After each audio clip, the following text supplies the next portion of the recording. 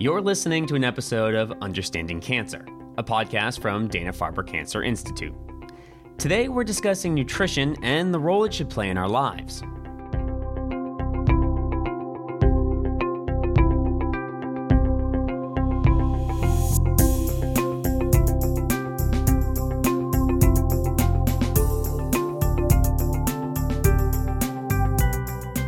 Cancer patients often hear about the importance of nutrition both during and after treatment. While this is something we all should be doing, it's particularly important for individuals with cancer. But why?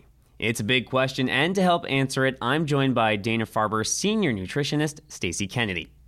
Stacey's here to tell you about how to get the nutrients you need, manage common side effects of treatment, and approach claims about whether certain foods can either cause or even cure cancer. Stacey has special training in oncology and nutrition, and like all nutritionists at Dana-Farber, she bases her advice on scientifically sound nutrition research. Stacey, thank you so much for joining me today. Thanks for having me here. It's great to be here today. Let's just jump right into it. Why does nutrition need to be a top priority for cancer patients? Absolutely. So as you mentioned, nutrition is something that's important for everyone. But during cancer treatment, it's especially important to make sure that you're getting the nutrients that your body needs. And our nutritional requirements can actually be a little bit different during treatment. I think the other reason is to think about optimizing and supporting the immune system. And so feeling really good every day and helping support your body to be at its best are all things that nutrition can play a role in. And just kind of going off of that, is it possible to boost your immune system or maybe speed up your treatment recovery process by eating the right types of food? Yes and no. I think one of the ways that we like to talk about it with patients is helping to manage side effects and symptoms. And so things like nausea or digestive upset like constipation or heartburn, fatigue, these are all things that can come up during treatment. And with proper nourishment, you can really help to mitigate the severity or the duration sometimes even for some of those side effects. As far as the term boosting the immune system, I feel like that starts to go into the world of what we call internet nutrition. So sort of for lack of a better word, it's a little too strong. We like to say support the immune system. Boosting makes it sound like, it's just living up to something. It's a little hard to describe. So we want to really use nutrition to be supportive of all of the basic functions that our body does and really kind of optimize how you can feel each day. Kind of going back about those side effects that either come from cancer or the treatment, do you have any advice for either patients or caregivers in order to help cope with these? Yes, lots. And so a lot of what we do individually with patients is go through, it's a little bit of nutrition investigation and try to help figure out within certain kind of categories what specific foods, what specific beverages, eating patterns might be most helpful. But there are some kind of tried and true strategies depending on the symptom. And a lot of that information, the details are on the website. But for example, for nausea, making sure that you don't have an empty stomach. So the small, frequent meals can help. Things like lemon and ginger may help with nausea management. Obviously, hydration, getting the right balance of fiber from your diet can be important for constipation. But there are a lot of nuances in certain foods that, whatever your typical eating pattern is, your taste preferences, your cultural eating habits, there are ways to apply the sort of principles of nutrition for symptom management and come up with a custom food list that really works for each person. Would it make sense to kind of make a log and write this stuff down to let yourself know what worked and what didn't work?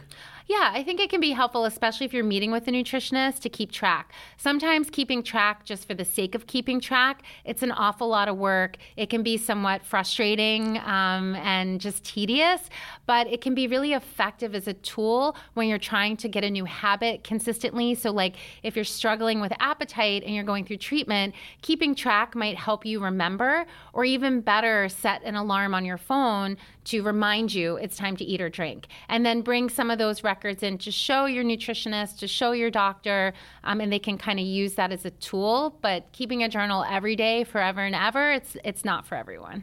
That makes a lot of sense. Just so if someone came to you and asked, what should they be eating, is there kind of a broad diet you give all cancer patients that they should be trying to follow?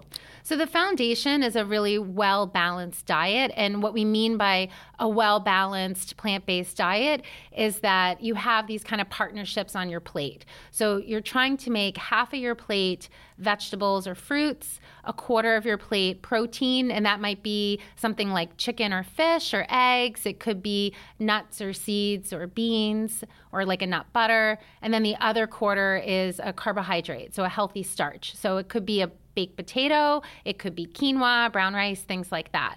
Now that's kind of a general healthy balanced plate, but there often are times during treatment or due to the cancer itself that patients will need to make modifications.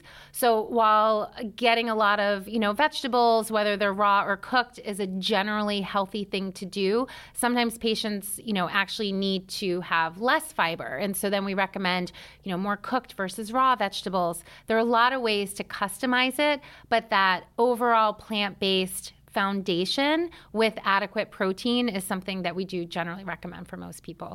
So that's some of the things you should be eating. Are there any foods that you should be avoiding? I mean, first and foremost are things that you're kind of averse to. So don't force yourself to get something down just because you read online or somebody told you that it's really good for you. Bring those questions to the nutritionist. I think things to avoid from a cancer prevention standpoint, have to do, again, it isn't all or nothing, but really the balance of things overall, right? So we know that excessive amounts of red meat can increase the risk of developing certain kinds of cancers like colorectal cancer.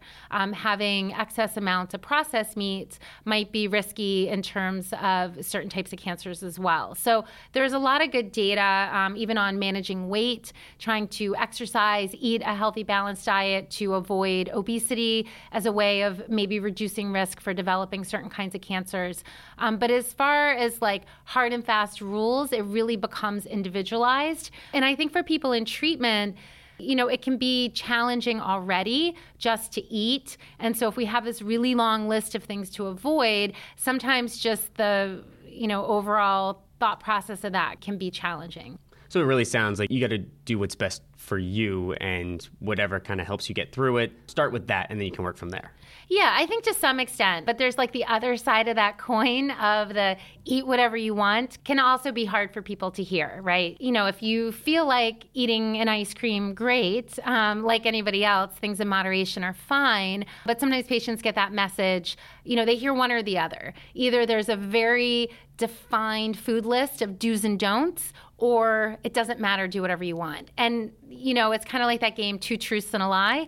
That's where it helps if you can meet with someone or kind of customize it. There's something in between those two things. There certainly are general guidelines. If you, ate ice cream for breakfast, lunch, and dinner every single day, that's not really recommended either. So there's something in the middle of that, but we want the foundation to be a colorful array of plant-based foods as kind of that foundational element. Absolutely. And moving from patients who are no longer on treatment or are survivors, is there any nutritional recommendations or things they should keep in mind as they continue their diet going forward? Yeah, absolutely. So again, there'll be some, personalization components, but that balanced plate and having those plant-based foods, kind of like a Mediterranean style diet where you're including healthy fats, things like olive oil and avocados and nuts and seeds and hummus, along with fish and eggs and getting those whole grains and lots of veggies. That really is the recommendation, along with physical activity. And hydration. We didn't talk too much about that, but getting enough water, getting enough fluids is really important throughout, during treatment, after treatment as well. In terms of hydration, what should you be aiming for? Well, it really depends. Everybody has a different fluid need. So like 8 cups a day, 8-ounce cups is to some extent like made up. I mean, the math works for some people, but if you're more active, if you're a bigger person, if you're having issues like diarrhea, you might need more than that. And you can count things that are liquid at room temperature. So if you drink a smoothie, if you have an herbal tea, if you have soup, those count towards your fluid requirements. And adding fruits or citrus to water can increase the palatability and also some of the nutrients as well. So there are a lot of strategies. I would say most people self-report that they struggle to get enough fluid. And I believe it. I think it's something you have to really be mindful about and kind of make into like a new habit, but it can really help a lot, especially with things like energy level and really, feeling good. Just to come full circle now, we talked about, stuff that is scientifically proven. If you go online, though, it's really easy to find all these claims that either a certain food can prevent or maybe even cure cancer. How should people approach the stuff that they find online? Yeah, so I think the first step is to collect that information and bring it to your trusted advisor. So if you have a dietitian you work with, that's a great person to bring it to. You can talk to your oncologist, your nurse practitioner.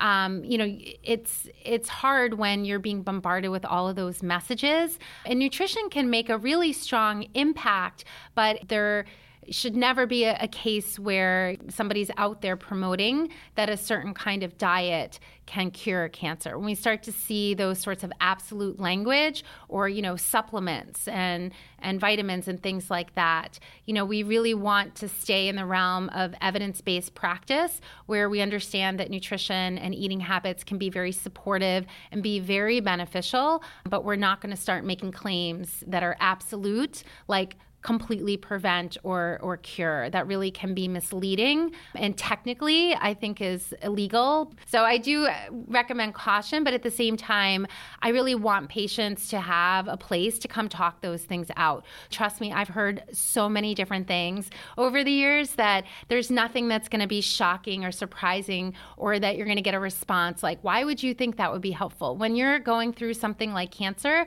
you want to be open-minded. And so as your provider, we want to be open-minded too. So bring those conversations so we can really look at it more from a personal angle and really help you to know how to handle when somebody comes to you, and says, hey, I love you, you got to do this. You're like, thank you, and I'm going to go talk to my nutritionist about that. Then just to kind of wrap up here, are there some verified online sources or a place you can direct people where if they did have questions, they're just kind of looking for some information that they could go to? Absolutely. So first and foremost is the Dana-Farber Nutrition website. We have a lot of really great information. We have a lot of recipes. So it's just danafarber.org/nutrition. And within our website, we also have a list of other reliable resources for information. So the National Cancer Institute, American Cancer Society, American Institute for Cancer Research. So we have a whole list of places where you can absolutely go get more reliable information on your own, especially where, it can be hard to get an appointment to sit, one-on-one sometimes. Stacey, this was fantastic. Thank you so much for joining us today. Great. Thank you for having me here. Thanks for listening to this podcast. Check out more of our content by searching for Understanding Cancer on iTunes, SoundCloud, Spotify, or wherever else you listen to podcasts. Also, don't forget to subscribe and leave a review as this helps others to find the podcast. To learn more about us, visit danafarber.org.